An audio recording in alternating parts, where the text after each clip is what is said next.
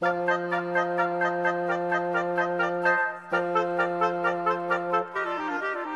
说，我说，大家一起说。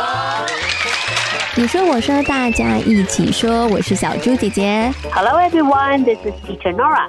我们今天呢要来跟 Nora 老师学英文哦。我们今天呢要学的这一句呢是中文是如鱼得水。 Nora 老师应该有听过这句话，对不对？有啊，如鱼得水，意思就是说如果鱼到了水里面应该就会很开心吧，对不对？没错，而且它会游得很好，它会有很好的发展。请问一下 Nora 老师，你做什么样的事情觉得是如鱼得水呢？ Well, teaching English 这个是我做的最好的事情，所以我觉得教英文就是让我觉得如鱼得水的事情。所以呢，对于 Nora 老师呢，教英文呢是如鱼得水的事情。那对于小猪姐姐来讲呢，说故事是我如鱼得水的事情，因为我每天都在说故事哦。好，那所以呢，大朋友跟小朋友呢，对于如鱼得水这句话，应该呢，大概都了解了。可是呢，如果我们要用英文的话，该怎么来说呢？首先大家不要误会哦，中文里头有鱼，不见得英文就用鱼。可是我们也要用到一个也是在水里的一个动物，叫做 duck 鸭子。所以我们呢所以我们的这个片语稍微有点长，整个完整的片语应该是 take to something like a duck to water。 前面的 take to something 意思是说你开始去做某一件事情，like a duck to water 虽然刚开始，可是你就像是那个鸭子滑到水里去，这么的顺，然后这么的欢喜这样子。所以呢，在中文的如鱼得水有鱼，但是呢，在英文里头我们不讲鱼，但是我们讲鸭子，因为对于鸭子来说，它在水里头其实也还蛮轻松，也还蛮悠游自得，蛮快乐的。对，就是这样子。好，所以我们今天要举一个例子造一个句子。Jack just started his new job and he took to it like a duck to water. 好，Jack 刚刚开始他的新的工作，然后呢，可是他做得很快就觉得如鱼得水了。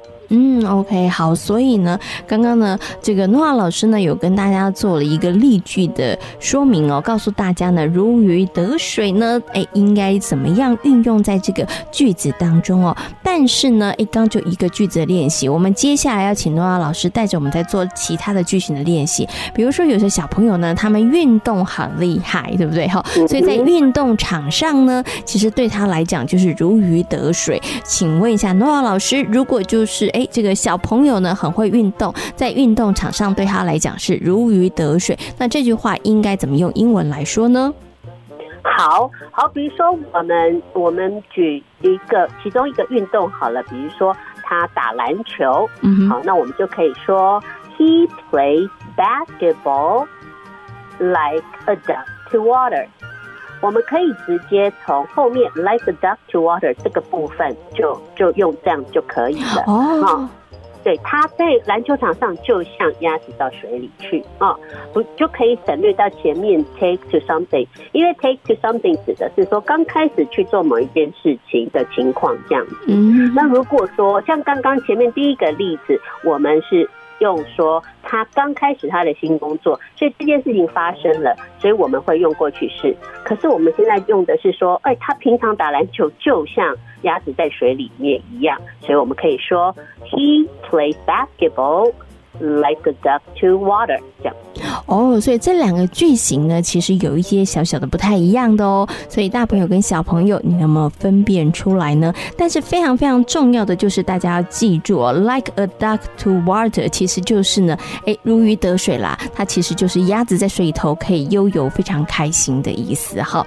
好，那我们今天呢，在你说我说大家一起说的单元当中，跟所有的大朋友小朋友介绍了如鱼得水这句成语的英文说法。用英文的话，你可以怎么说呢？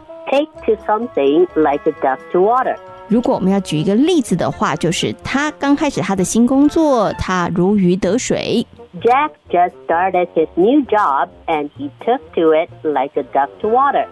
大朋友跟小朋友都记起来了没有呢？希望大家呢在做自己喜欢的事情的时候都能够如鱼得水哦。今天呢也非常谢谢诺拉老师在空中跟所有的大朋友小朋友所做的分享，谢谢诺拉老师。 Thank you everyone.